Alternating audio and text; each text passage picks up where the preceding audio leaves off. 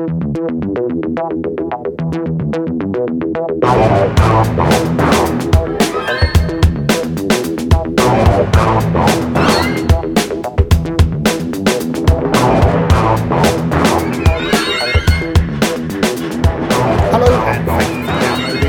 episode of Discussing Documentaries with myself, Matt Wills, and Rick Wharton.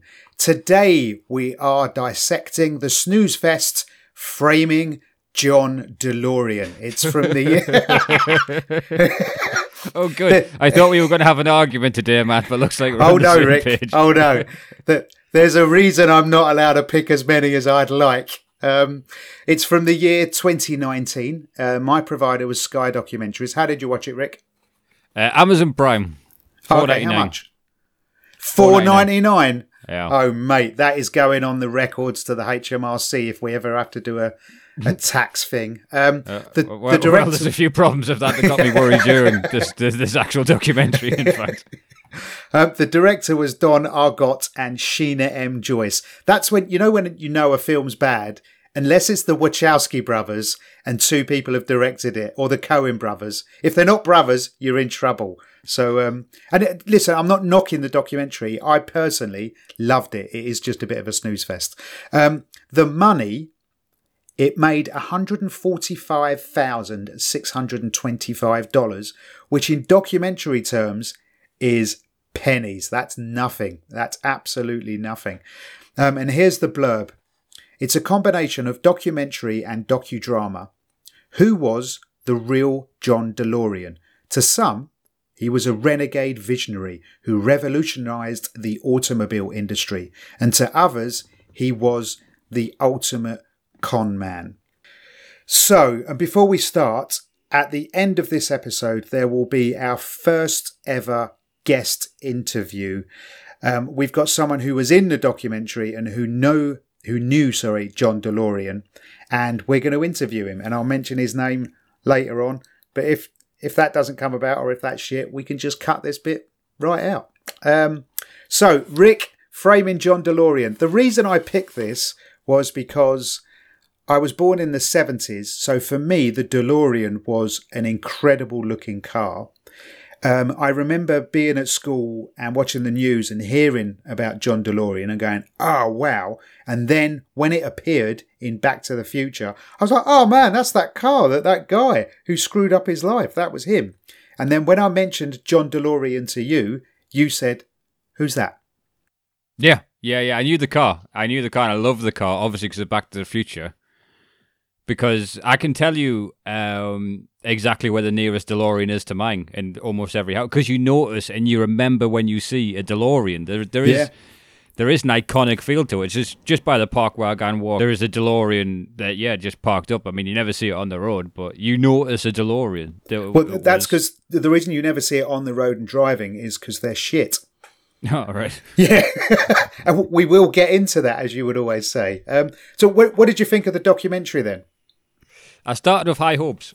I started with high hopes. The opening scene, he's taking a polygraph, and I'm like, fucking belter. FBI. I saw it was 1 hour 53 minutes. Oh, that hurt more than seeing the $4.99 come up, if I was honest. Right. Right. And yeah, it starts positively. I think you have to be into the subject for this one. Yeah, it's very because it says because all they keep on saying is, I think this is almost like a sizzle reel to make a movie about John DeLorean is what this is. And they come to that a lot. A lot of people instantly say they should be making a movie about him. There should be a movie about him. And then they talk about how many people wrote movies about him. Yeah. And there is actually now, recently, it came out about a year ago, there is a movie. Did Baldwin play a part? No.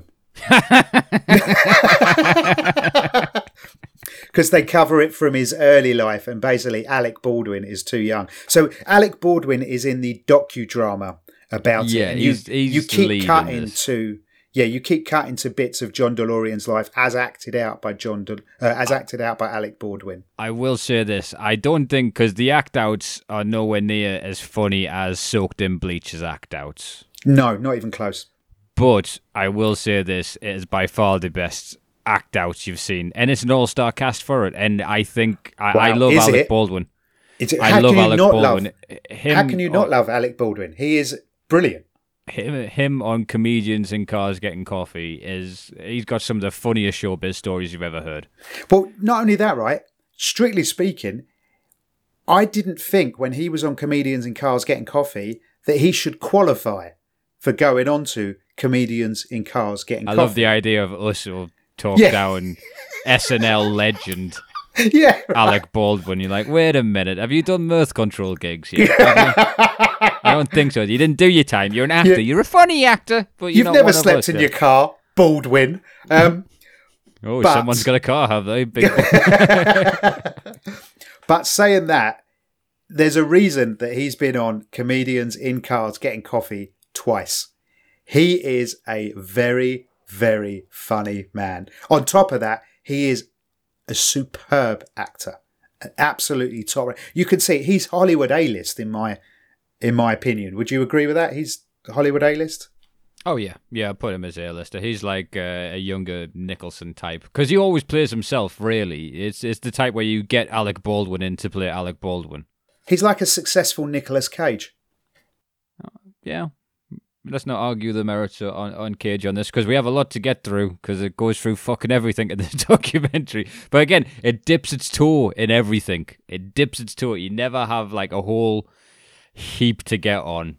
Well, let's just sum up the documentary. So basically, John DeLorean, very clever man. John Zachary DeLorean. How's that for a great middle name? Very clever man. Goes to work at General Motors, rises up the ranks, and then leaves. I'll tell you, we'll do it a little bit more chronologically. A good way to just set this up is a quote just after the opening montage. I think we need to dangle what's coming. I don't want people listening to this. This is what I'm about to do. He's already said it's a snooze fest. Look, this is what I'm about to do, because you can't tell them what's going to happen, and then go, and in an hour, we're going to explain that in greater detail. But that's why I think we should skip straight. We should skip an hour. We should do the last 54 minutes, is what I'm saying. No, we'll go. We're all right. We'll follow the pattern. All right, trust me on it. You can point out when things sound like other fucking things, and I'll do the fucking set list. You can tell them when you can say skin in the game. They even say this on the fucking documentary. They do. They say skin in the game. They use a lot of my sayings in this documentary. I did backflips on some of it.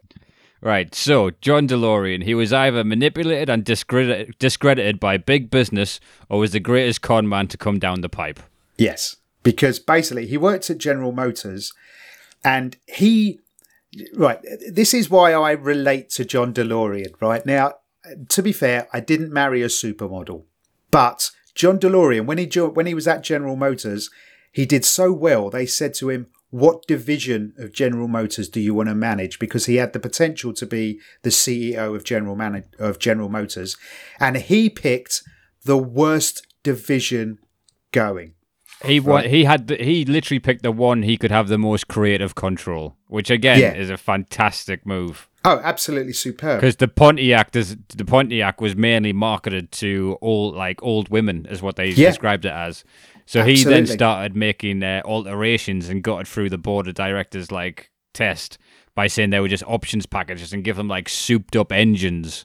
Yeah, well, it's called what he did was he added to the Pontiac, he added what's called a big block. Now, we've got a friend of the show who does all of our mathematics. So, when we're trying to work out how big something is, because me and you haven't got a bloody clue, that guy I go to who does all our maths for us, he's not just clever, he understands cars. And one of the reasons I watched this documentary, he owns a DeLorean. Right, and he's one of my best mates. Now, let's call him Carol Vorderman, because he's the Carol Vorderman of the show. I phoned him up and said, look, they're referencing big blocks going into Pontiacs. What's that? Now, he's a genius with cars. He didn't have a clue. He went, yeah, I don't know. I don't know American cars. So straight away, he's lost all credibility. So basically, we need a new Carol Vorderman. If you're good at maths, he's been sacked. So he also doesn't know anything about Irish cars either. Well, it would appear, yeah. He bought that because of Back to the Future. He loves his DeLorean. I was getting triggered because of all these cars, and as of time of recording, I have failed my driving test 5 times. Wow.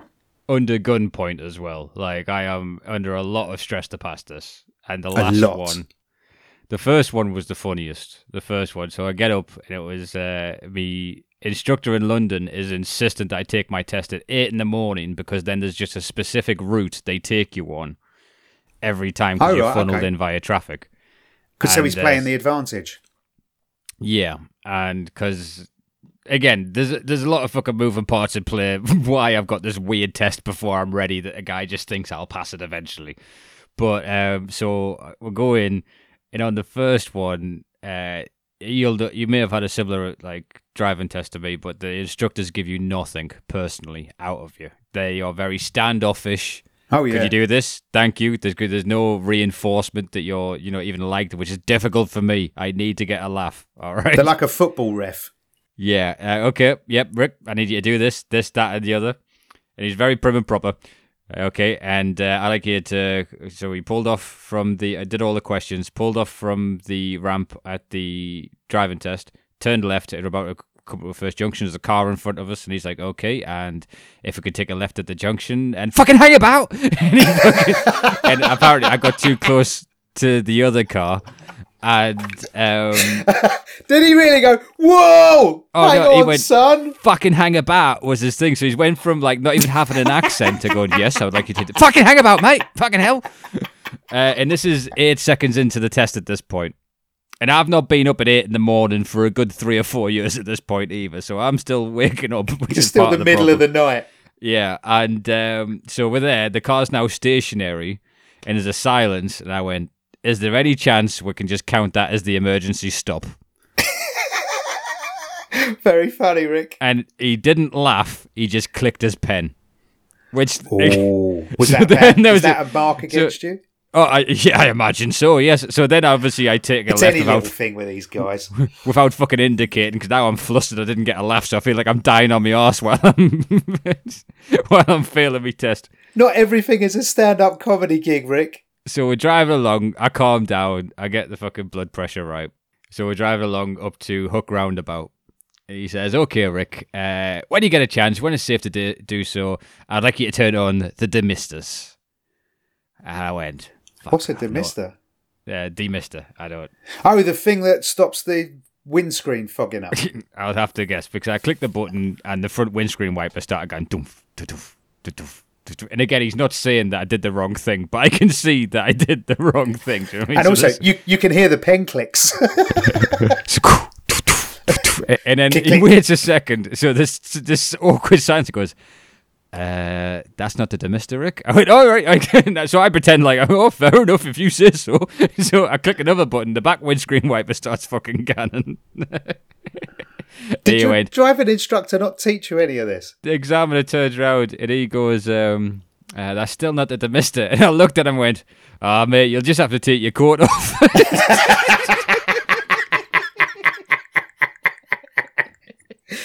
Click, click with a pen. Oh, I knew I'd failed by that fucking point. Yeah. That one was like 4 majors, 14 minors. So it was that one. Second one, ran a zebra crossing. 1 major, I would have passed that one otherwise. You went over a zebra crossing, what, as people were on it? As waiting. They were waiting to go.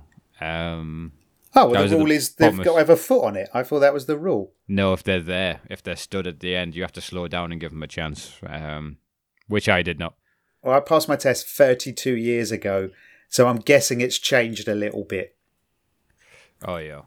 Yeah. Last one was the worst. 8 a.m, I'm about ready. I've done this route like 1,000 times at this point. I've done this route so many times. And the lady turned out. And I get to the fucking first junction, goes, if you can turn right, I think there's roadworks. I went, you're fucking kidding us, almost ran into a fucking shop.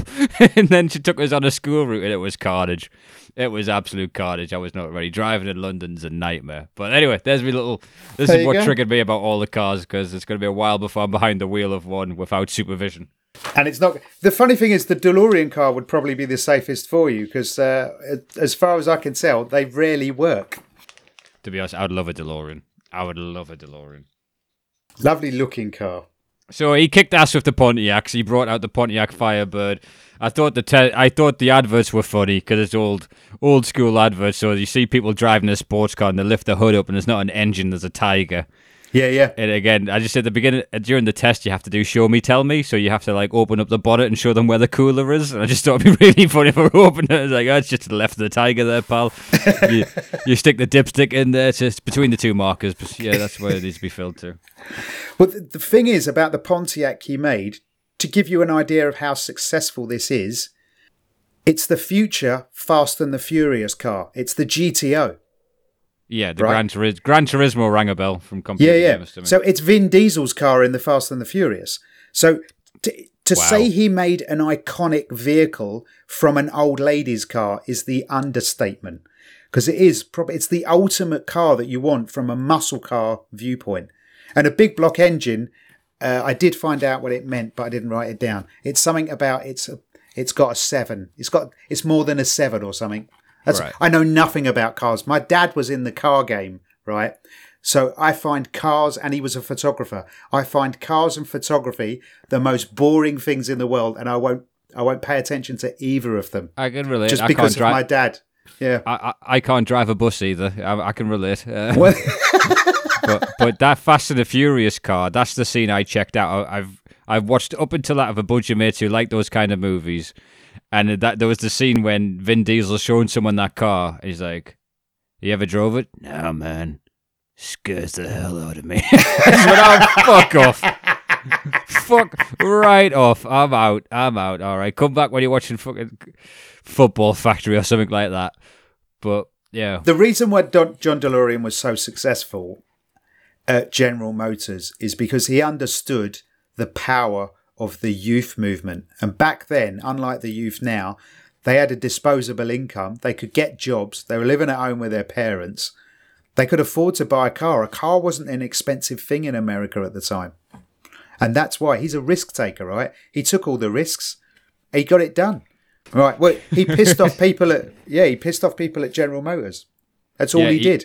He also got plastic surgery to have a stronger jawline, which made me laugh. Well, there's a great quote about that, right? Because he has got a jawline like you wouldn't believe. He's like got a Beavis and Butthead style jawline. Who has the jawline? And they use in Family Guy. They use it to take Joe beers. Swanson's. And, is it Joseph? Yeah. Joe Swanson's got a big one. Quagmire's got the square jaw. Yeah, he has got a Quagmire jawline. But he said this: "I have a healthy sex drive. No man who's ever accomplished anything hasn't had this one thing." Really, John? Times have changed, my friend. Times have certainly changed. Oh, how the 60s and the 70s treated you well, DeLorean. And he's dating supermodels. He's getting pissed with them. He marries the world's top supermodel. He's from the 70s viewpoint, he is a man's man. Oh, yeah. He's earning big money. You know, he's top of the world.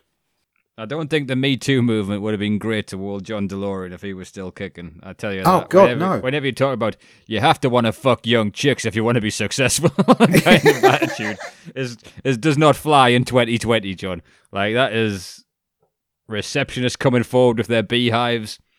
Well, thanks to him, they recorded a $30 billion turnover. And that was when $30 billion was a lot of money. Oh, Jesus, man. We're going to cut some of these out. We're going to cut. I can't. I'm going to keep doing it until I break you. I just want to break you. Consider me broken, Matt. Consider me broken. Yes. Right, okay. I'll start finding some more. And basically, DeLorean, he leaks a speech to the press of him slagging down General Motors management, so they sack him. And that's the way he gets out of General Motors. Well, because that's not what he thinks, though, because there's a lot of sniping in the boardroom, and I think the boardroom's too dull for him. I think that's one of his... He's a big adrenaline junkie that wants to be doing big picture stuff. So him pushing papers and then in 10 years, maybe he's becoming the overall owner or the chairman or whatever of the whole thing. Chairman of the board. Isn't worth him waiting along because he wants to do things his way. He's also noticing trends. Like he's seeing the smaller, better cars coming from Europe he wants to get in on. Yeah. And all those guys. He's a very smart guy. And he's got his kind of finger on the pulse. So he comes out, and I think this next guy that we meet is the making of him. It's the engineer. Bill Collins. Bill Collins, the engineer, and he's the one, he kind of poaches him and they have a reenactment of him and his wife poaching Bill from Pontiac. Yeah. And the wife they get to play the supermodel is the girlfriend from Deadpool. Monica is it Baccarin? I'm not sure how. Marina Baccarin. She looks like Terry Hatcher, but she's not just the girlfriend from Deadpool. She's in Gotham, and she is out of Firefly. If you've ever watched Firefly, she plays the companion. And she's out of what's the other thing? She was Homeland. She's the wife out of Homeland. Wow. Oh mate, she's a proper. I didn't even click to Homeland. Oh okay, all right.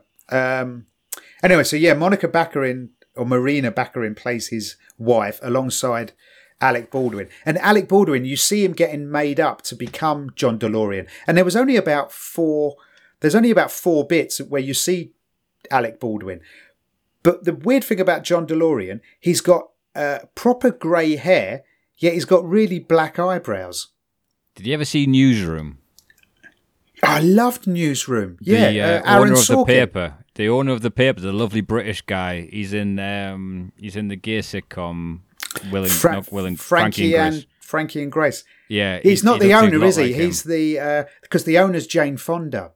He's the chairman of the board for the Newsroom. Yeah. That's right. And he's lovely. He's great. I love him and everything. Has he got white hair and black eyebrows as well? He's got the blackest eyebrows and white hair I've ever seen, yeah. I think if you grew out your hair, I think you'd have that. The problem is how I'd look. I'd look like Last Action Hero, not like him. They have like cool hair that survived. Whereas I would have that long, bald and scraggly hair where I should have given up. You'd be like Poe from the Nicolas Cage film. Con Air. Thank you. So he gets the sack. Bill Collins. Here's a great quote about Bill Collins. It's from his secretary. Bill Collins is one of the world's finest men. How would you like someone to say that about you? What? One of the world's finest men. I've got a comparison that I don't know you'd get because I don't know if you ever seen The Damned United? Yes. Yeah. So, do you know the assistant manager that doesn't go with Brian Clough to Leeds? Taylor. Timothy Spall plays him, but Taylor, the assistant manager. I consider Collins to be the assistant manager. There's an argument between Clough and Collins where he goes, "You may be the window dressing up front, but I'm the goods in the back." Yeah. Well, here's what I wrote, right? Jim Collins was to John DeLorean what I am to Rick. So I get this podcast out to market. I do the editing and stuff. And Rick does the funny. Or if you don't understand the technical side of it, Rick is the Brian Clough and I'm the Peter Taylor. And that was Bill Collins. That's exactly the reference I wrote. I'll tell you this right now. If one of us gets honey-potted into being a room full of suitcase of cocaine, Matt, it's going to be you, not me. Oh, probably, yeah. I'd take that deal, man. My dad always said, never nick from the shop, right? Don't go and nick a 30p bar of chocolate. If you're going to steal, make it worthwhile. So I had a chance once to steal, it was £385,000 in cash. And it was twice. I was there and I could have stolen it and probably got away with it, right? But I worked out I'd probably be looking at 5 to 10 years in prison. And in prison, I'd be currency. And yeah, 385 grand, which at the time was genuinely a lot of money. It just wasn't worth it. It just wasn't worth it. I should have. I'd like to get into that. But now there are many times when I'm like, I would have liked to. Matt, again, on times when we sit and have brainstorming sessions for Edinburgh shows for you, and you talk to me about this fucking dumb shit about your cat, and you have these things where you could have stole over £250,000. It would be nice to know. That's all I'm saying. That's all I'm fucking saying, Matt. Well, I don't think about stuff like that until it pops, because it's so addled with the drugs. The stories only pop up now and again. I was almost on the Spaceship Challenger, but I decided to talk about West Ham instead. So basically, DeLorean has Bill Collins, and Bill Collins with, a couple of other people who are apparently very well known in the car industry. They design the DeLorean. He sets up his own company, and it's going well. The setup of the company is interesting. So they basically shop it around for who's going to give them the biggest breaks and the best deal to put their factory there. Like all my mates currently work at the Nissan factory back up home. Like about 8 people that I know. Like I've got people that work on the test drives. I've got one of my good mates fixes the robots and up in Sunderland, right? Yeah. So like the Sunderland Northeast, and I think there's one in Gates as well. The Nissan factories are like 80% of employment in an area. So the difference economically, these things can happen in an area, which is mental that they voted leave in Brexit because they really need Nissan to Nissan's survive. Japanese. Otherwise, they're fucked. Not affecting Europe. Yeah, it's all about import-export fees and whether or not the tariffs are cheap enough to continue to sell cars within this country while manufacturing. So whether or not they'll just, go to another country because it's too expensive now. They might well do. Because to build a factory and get a workforce reasonably straightforward. And they got all kinds from the Labour government. They give them all these breaks to get them in, and they chose Belfast. Yeah, they chose Belfast. Now, when I was growing up, on the news every night, we would be given 2 war stories. One of them was the Lebanon, and the other one was Northern Ireland and Belfast specifically. And it was horrific, man. It was just I never want to go to Northern Ireland, and I never want to go to Beirut. That's all I know. My girlfriend was born there during it. In There's Beirut? Like pictures of her mother. No, Northern Ireland. Oh, right. So not even a tan. So doesn't even like baklava. Pictures of the mother-in-law like checking for bombs under the car while she's heavily pregnant and stuff like that. Yeah, it was a genuinely, it was a terrifying and it time. shows you footage of the Troubles, and whenever you see the footage and they talk about the Catholics and the Protestants, and whenever I see these guys in balaclavas chucking Molotov cocktails, I think they look really religious. Well, it was just blokes wanting to be blokes, right? It was terrible. Absolutely terrible. I just think they needed 2 decent football teams. That's all. You reckon that would have fixed the problem? They've adopted Rangers and Celtic, but again, that's not good enough. You need it in there, and that would have been what the energy was focused on. You didn't study politics, did you? Not to mention, I did not know. I know nothing of it because I imagine the reason why I know nothing of it, I went to a British school, and obviously England, and we're in some respects the bad guys. So are we the we bad don't hear guys? a whole lot about. Yeah. So they show you. So this is almost like a social experiment as well. So they get all these deals, but this is the first place that hired both Catholics and Protestants to work there during the Troubles, and no one gave a toss because they had jobs, and therefore, if they had jobs, right, they're paying tax, and also they're buying from the local shops. So that supports another knock-on industry, right, of local shops selling food, etc. It's all symbiotic. It all feeds each other. And the Labour government were just invested millions upon millions upon millions into DeLorean to set up there, and he did. And all these Belfast lads, they all got jobs, and they built these cars. Sadly, they weren't very good. Well, the problem is instantly he cut a deal with Lotus. Bill Chapman is that one? Colin Chapman. Yeah. Colin Chapman. So it's Bill Collins and Colin Chapman. That's where I was getting mixed up. So the guy from Lotus who dominated the F1 scene, they cut a deal which, from the looks of it, absolutely fucks over Bill Collins. So he's cut out of the deal. Well, it wasn't that it fucked him over. Basically, the deal was rotten.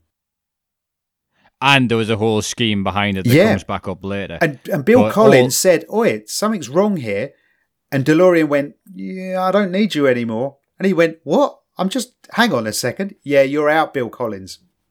Well, no, he tried to pacify him, going, "Look, you find this won't affect you." He goes, "Look, I've looked at this other company, PDF or whatever it's called, or PDG, that makes it look like you're paying for the same thing twice." Yeah. So all this money from investors, which came to about £16 million, we find out much later on, is basically a tax shelter where they're keeping the investors' money. So they'd raised $16 million, which becomes very important later on. Yeah. That was between him and DeLorean and Colin Chapman. Yeah. So this dude from Lotus, I'm not sure what he contributed for it to actually be able to go ahead, but I think this is the downfall of John DeLorean. Is one gamble too much is what he entered with Chapman.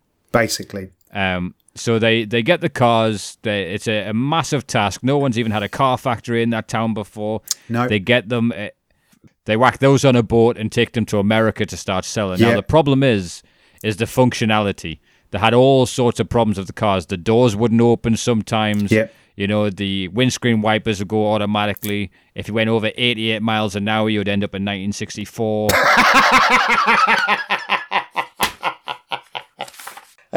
There was all kinds of problems with the car. It's any little thing with a car these days, isn't it? You just, you just can't trust a car.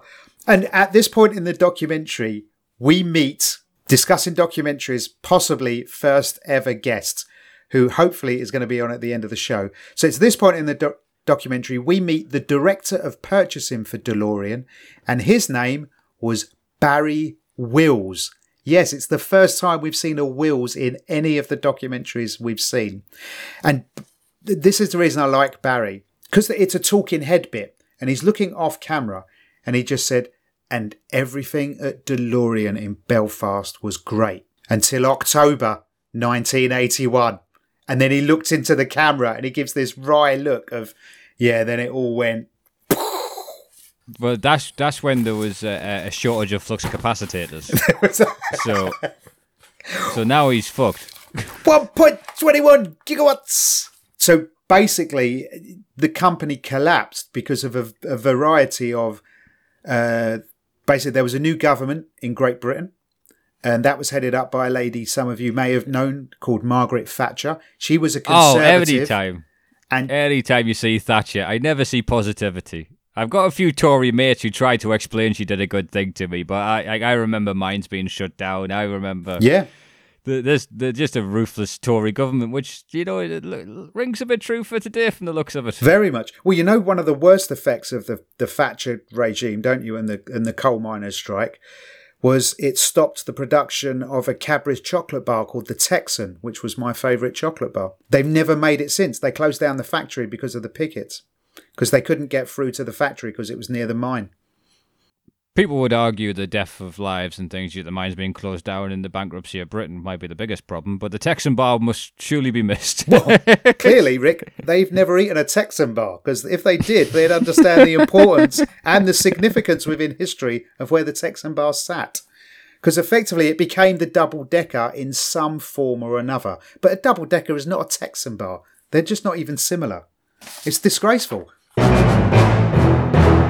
We also meet John DeLorean's son. What do you make of the son? Because this man swears more. I think he's the angriest person we've seen interviewed. Do you know what? I grew up in East London, and my dad didn't have many mates, but the odd mate he had would speak exactly like that, but in an East London Cockney accent.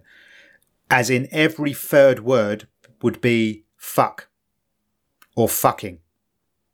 And it's so weird. It's just, to hear it on an American, because I think Americans swear reasonably well, but you rarely get an American who swears like his son did. That kid has got what we'd call, where I come from, a lot of fucking issues. Yeah. He is like, it's one of those things where if a comedian did that, you'd be like, look, you need to save it for emphasis, not commas. This is the problem I have. I swear a lot, so instead of just pausing to think of what I'm going to say next, I'll just say fuck, and then that's a thinking time second to say what to say next. Yeah. So basically, Thatcher comes into power, just to double back a second, and she turns round to DeLorean Motor Company and says, "You ain't getting any more cash. There's a recession on." And John DeLorean goes, shit, man, because they ain't got no money. Because he doubled down. Yeah, well, the cars are shit. They're not selling. The gamble he made is what they said. They should have slowed production down and worked out the kinks. Yes. And so, but what he did is he doubled production, so it was more work, more staff, and assumed the government would, again, continue to subsidise to keep the economy going for that, whereas the Tories are like, oh, you're not independently wealthy. How bad for you? Yeah. Fuck you. Oh, you can't stand on your own? Well, then you're not a successful business. We only want successful business. Goodbye. When Zach DeLorean came along, he said this: one phone call and my life changed. Because basically, they went belly up.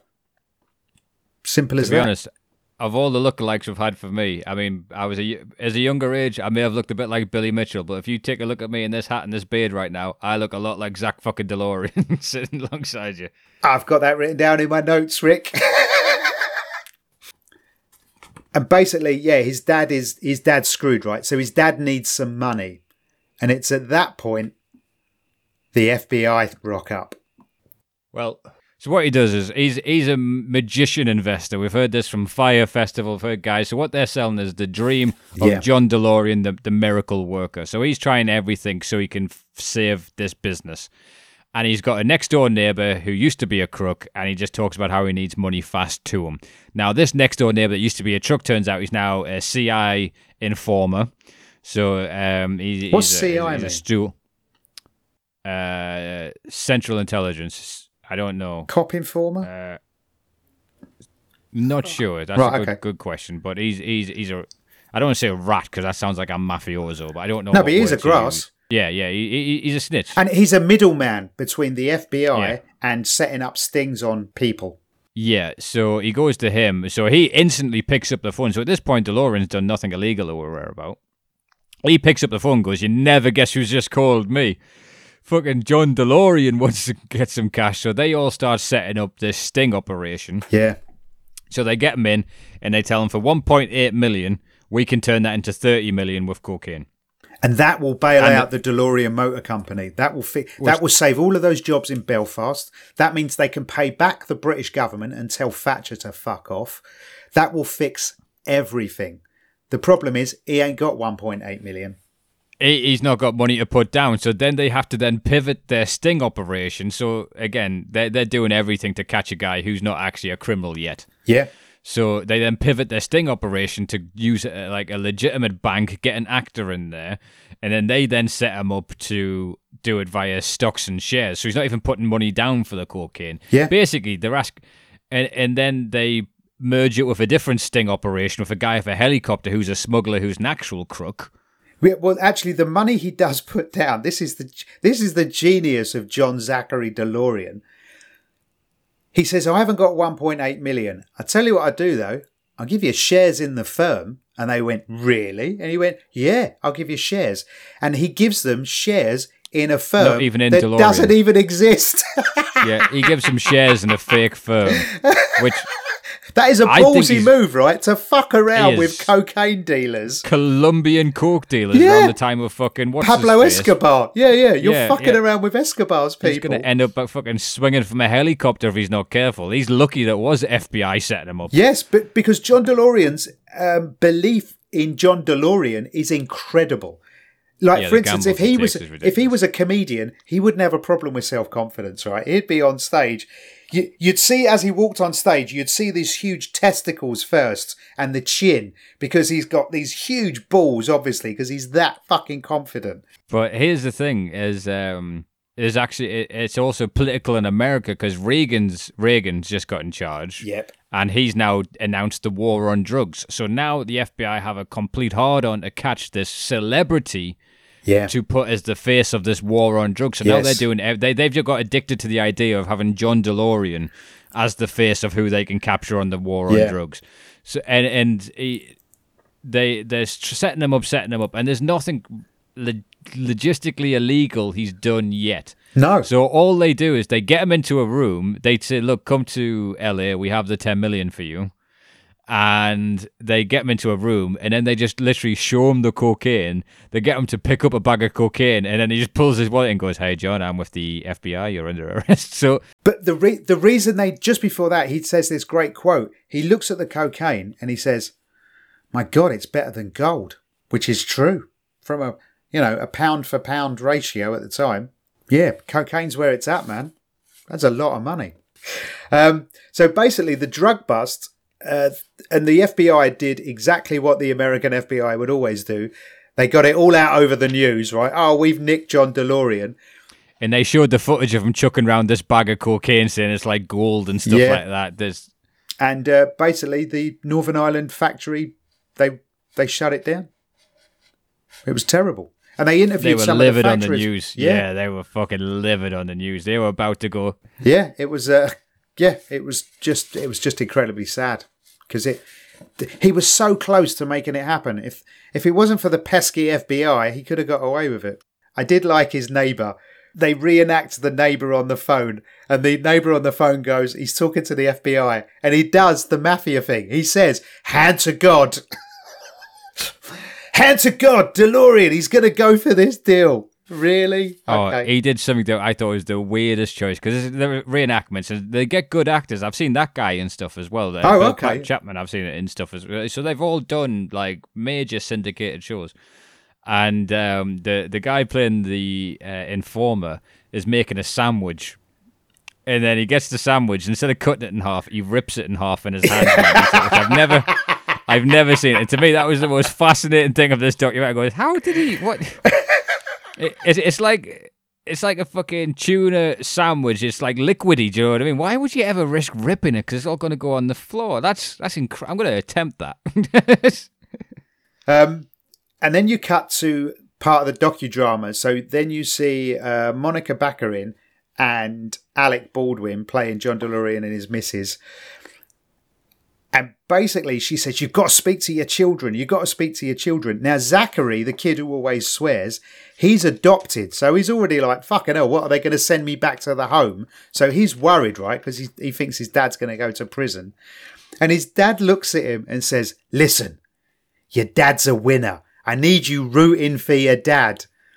Strictly speaking, you're not, mate. You've bankrupted a company that's got your name on it, and you've been arrested trying to get your hands on a lot of cocaine to quickly flip some money out. So I wouldn't say you're a winner as such.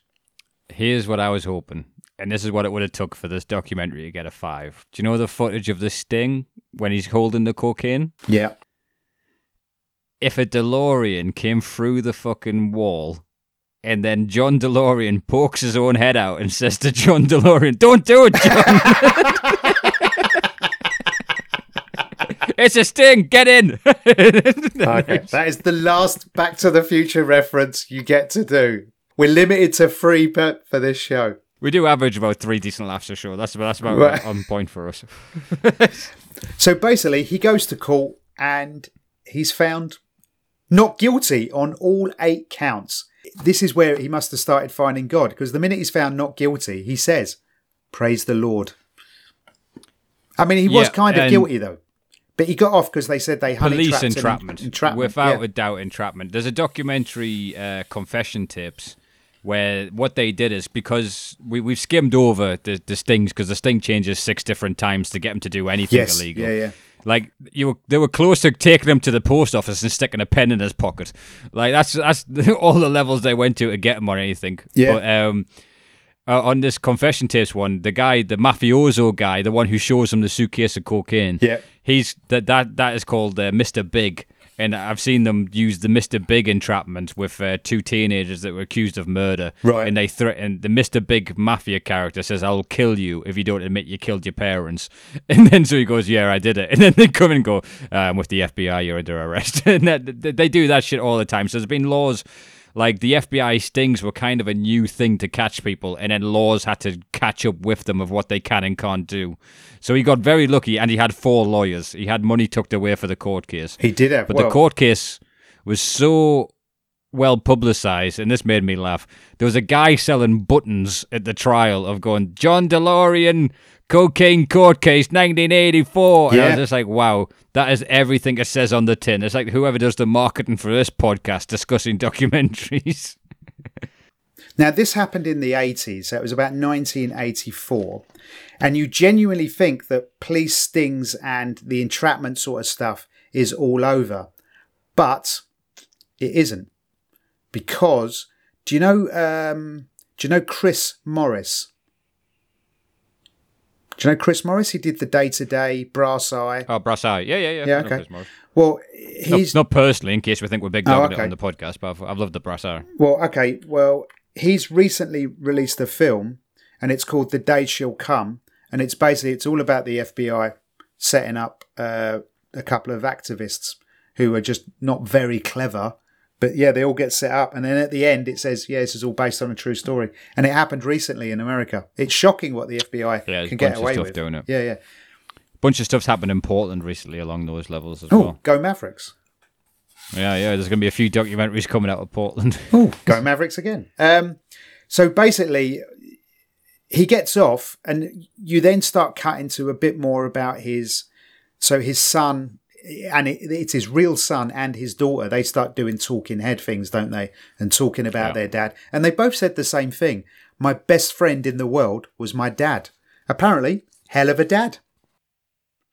Yeah. And the second he's found not guilty, a week later, his wife divorces him. Yeah, the wife divorces him. Her career as the top supermodel's going downhill, so she's trying to resurrect that. And then we find forensic accountants are looking at John. The 16 million. Yeah. And the minute they trace anything back to Switzerland, you're like, well, he's doing something fucking dodgy. You don't send money to Switzerland when everything's on the up and up. Yeah. Can we put this in the vault with all the Nazi gold, please? Like, and it's everything that Bill Collins warned him about. Is basically Lotus Cars, Colin Chapman and John DeLorean. It looked really dodgy, but sadly, Colin Chapman died very suddenly, so nothing could be stuck to him, and he couldn't be asked about it, and that money effectively disappeared. Well, no, that went to John. But it went somewhere. The killer someone of had it. John DeLorean the was living in a 1-bedroom flat, so it possibly didn't go to him. That's not a bad shout, that. But on timescales, it could have went on other stuff. Like, you still had, the farms, the stuff, and then he just ran out of cost and debt mounted up or whatever. But the interesting thing is, like, that money was investor money, but he just used the subsidy money from the British government to set up the factory. So that 16 million was left, and they devised a way that they can funnel it through accounts, and those two would keep 8 million each or something, as the way it's understood. But if he just kept that investor money, he wouldn't have needed to go to the fucking cocaine guys. Yep. But the money was already part. Yeah, he'd already of a paper trail. He'd laundered it. He'd already laundered it. Yeah. And as I said in the documentary, if they held on 2 more years, Back to the Future came out, and then you cannot buy that level of publicity. Yeah. I also thought at the court case, when he was driving away from being innocent, he should have been in a DeLorean. Would have looked bad if the doors didn't open. If he's just there. He's doing that. Old school, you have to knee the car door a certain way for it to open, like banging on the fucking jukebox to make it work like Fonzie. Like, thank you very much. I believe in the American justice system. Just...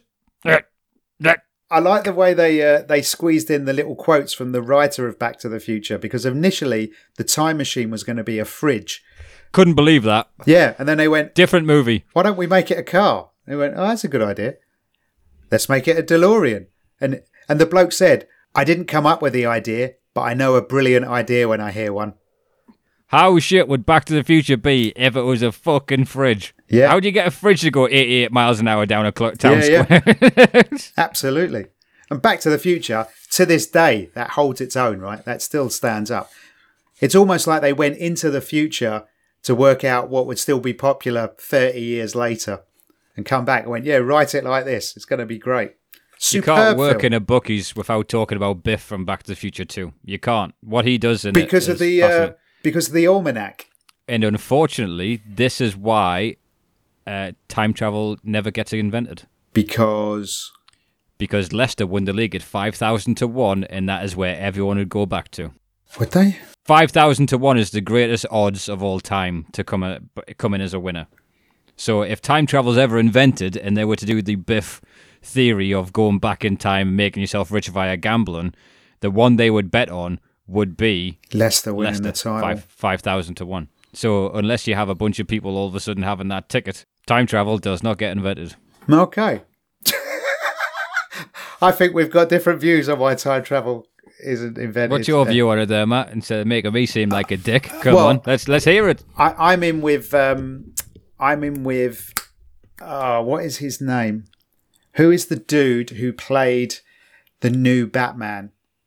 Ben Affleck. I'm with Ben Affleck on Paycheck. Where the fact the second we see what happens in the future, it changes what we do, and eventually it ends up in complete annihilation of the human race. Oh, butterfly effect, yeah. Effectively, yeah. And that's why I think it doesn't exist. And also, I think Candy Crush has got a lot to do with time travel not being invented, because a lot of people are playing that rather than studying physics.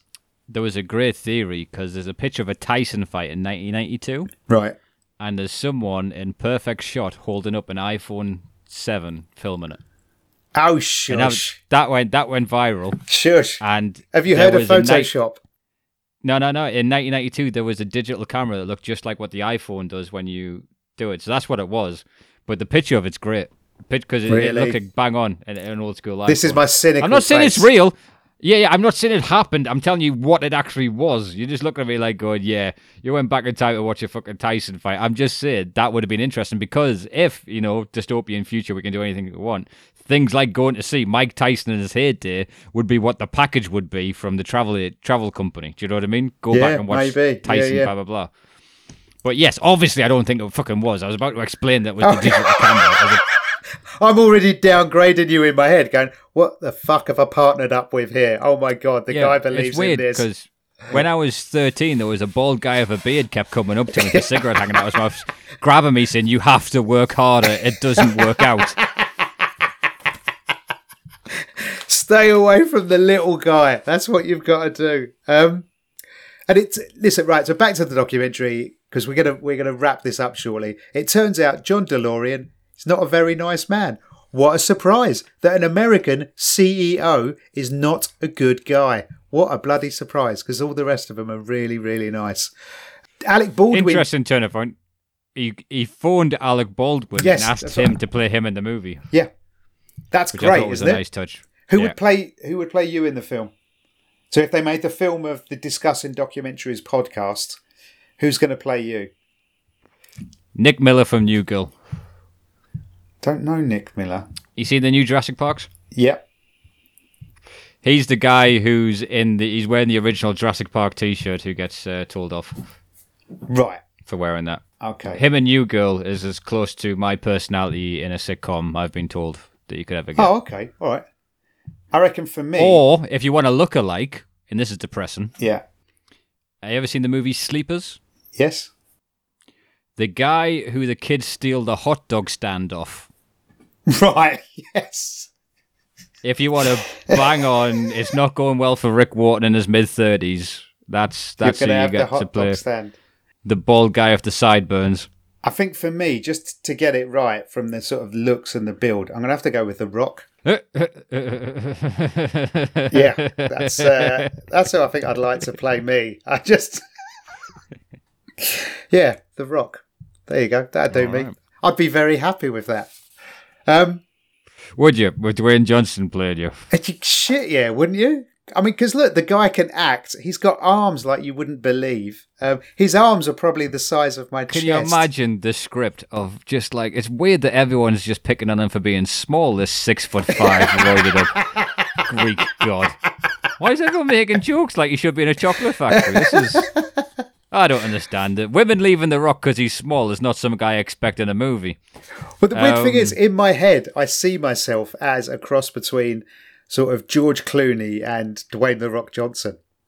Wow. Yeah, that's how I don't see myself as this little guy with the you know high-pitched what? voice and the cut-up nose. Here's a compliment I'll give you, all right? Apparently, if you meet The Rock, Dwayne Johnson, Yeah.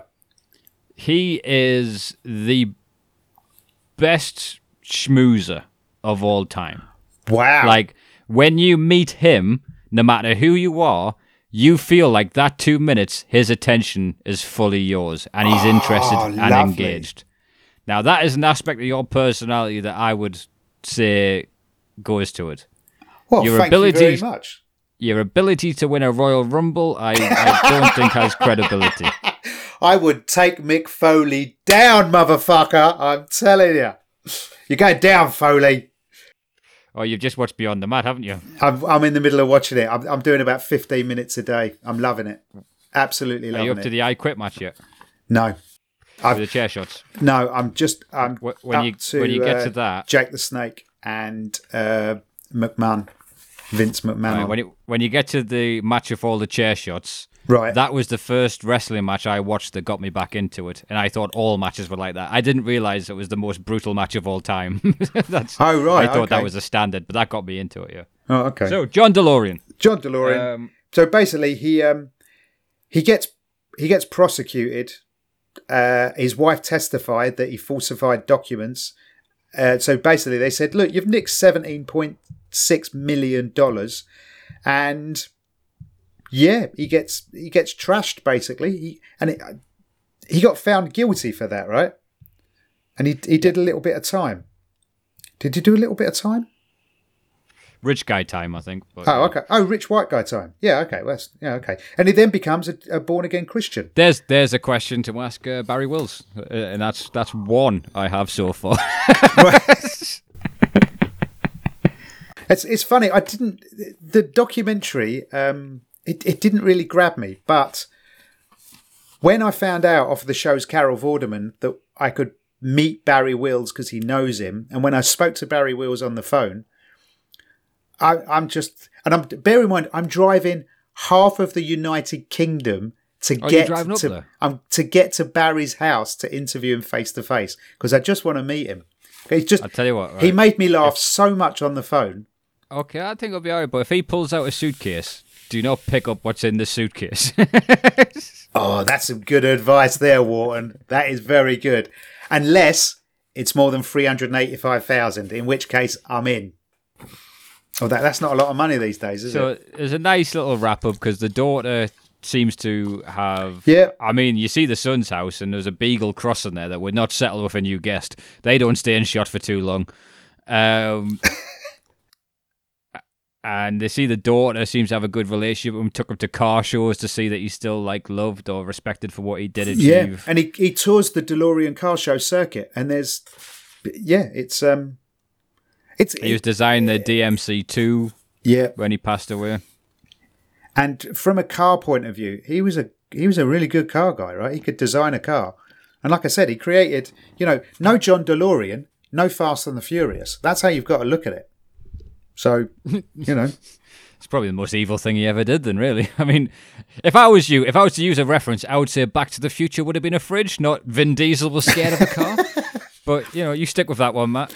Well, Vin Diesel's, if The Rock's busy, Vin Diesel's the other guy who could play me in the movie. The Rock joined the Fast and the Furious franchise at number 5. Yeah, you're right. Should I stick with The Rock or should I go for the Vin Diesel then? What are you saying? I'm now split over the two. I didn't think of Vin Diesel. What, for which one you are? Yeah. But because my missus really fancies Vin Diesel. All right. I'm going to stick with The Rock. I think he's just got more longevity. And here's how bitter the son is. He says, "I'll tell you how you should end this movie. God pulled the plug on this guy. He died fucking 80 years old." My nan spoke like that. Every other fourth word. Next year I'll be in my fucking box. A lot of upheaval in my life, and I'm trying to learn how to talk nicely. I'm trying to nerf swearing is what I'm trying to do. Just wean myself off it. My nan would always say, "I'm 84." It turns out when she died, she wasn't. We'd got her birth date wrong and the year she was born. She was way out. She was about 74. She was about 10 years out. Yeah. So for 20 years in my lifetime while she was alive, her birth date was always on the wrong date. So she knew what it was like to be short in school as well. Then, but she had a reason. That amazing if it turned out you were 9. Imagine that. So this documentary, let's wrap this up, right? Because it's interesting, but it's not that interesting. And what did he say? He said, listen, if his dad's life had everything. It had beautiful women, fast cars, lots of money. It had the FBI. It had cocaine. It would make a great movie. So I guess what we've got to do, rather than watch the documentary, just go watch the movie. You'll do yourself a favour. The documentary is incredibly niche, and this is from 50% of the people who run the Discussing Documentaries podcast, which is incredibly niche. But this is niche beyond niche for me. This is petrol heads. This is, car enthusiasts. This is you have to have an interest in that. You've got to, yeah. But if you do, it would be good. Well, it's got Barry Wills in it, and it's got Alec Baldwin and Monica Baccarin, and that's 3 reasons to watch the documentary. I can't give you a fourth. I think Barry's going to be great. I'm looking forward to hearing that interview. Well, okay then. Stick around to the end of the show. We're going to release it as a separate bonus episode. So we'll have this hour, and then you put the bonus with thingy. It's I think your phone's give up on you. It's the Carol Vorderman guy. Oh, give me. Mate, I'll call you back. We're just doing that DeLorean episode thing. We're slagging you right down because you're a bit of a douche. Right, I'll speak to you in a bit. I'll see you in a minute, man. Cheers. Bye. Right, so there's a great thing at the end. Did you watch... I'm going to ask this Did you watch the end of the credits, Rick? Did John DeLorean pay taxes? Did I fuck? There's a little Easter egg right at the end of the credits. And it's Alec Baldwin, in makeup. And he's talking to one of the producers. And he says, I mean, if we can't get the money to distribute this movie, we could sell cocaine and try and get the movie distributed that way. What do you reckon? And everyone around him laughs. That is why he's on Comedians in Cars getting coffee twice. Alec Baldwin's hilarious. He's Brilliant. a hilarious guy. Yeah. I mean, no doubt by the time this came out, there's been some horrific thing in his past that's come out. But no, not him. He's from the same home. He's from the same place as Jerry Seinfeld. They don't do bad things. What's the deal with consent? So let's give us your score then, Rick, because you did mention it could have a 5. Now, if you score this one high, I'm gonna bully you down. If a DeLorean had smashed through the wall, yeah, and saved them from the past. No, this is getting a 3.5. It's a niche one. If you're into it, I'll check it out. If you're not, just, we're going to chop up these Back to the Future jokes I've got and use it as advertising for other episodes. I was only going to give it a 3, but because it had Barry Wills in it, I'm going to give it an extra half. So, and because it happened in my lifetime, I remember growing up with this and I remember the story. So for me, that nostalgic thing's quite good. So 3.5 from me as well. So that is a reasonably healthy 7. That's not bad. And like I said, Alec Baldwin makes it. You really need him. It's decent act outs, but oh yeah, the act outs are hardly pivotal scenes you see. It's him putting on a fucking tie. Do you know what I mean? I wonder how much he got paid for that. But well, you couldn't. The movie didn't do great, right? 146 grand. Yeah, it's probably why. They could have, they could have stole more with me. Thank you very much. Thank you very much for joining us today. If you haven't heard any of our other episodes, there are loads out there. I think this is episode number 29, I think. So, check out one of our other episodes.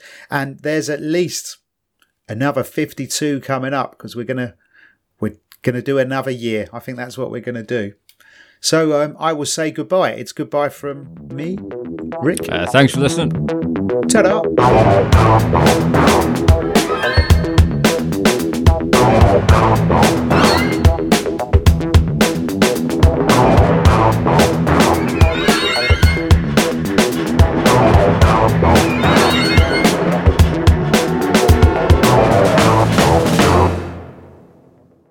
I thought it was a good episode. I thought the episode was better than the documentary.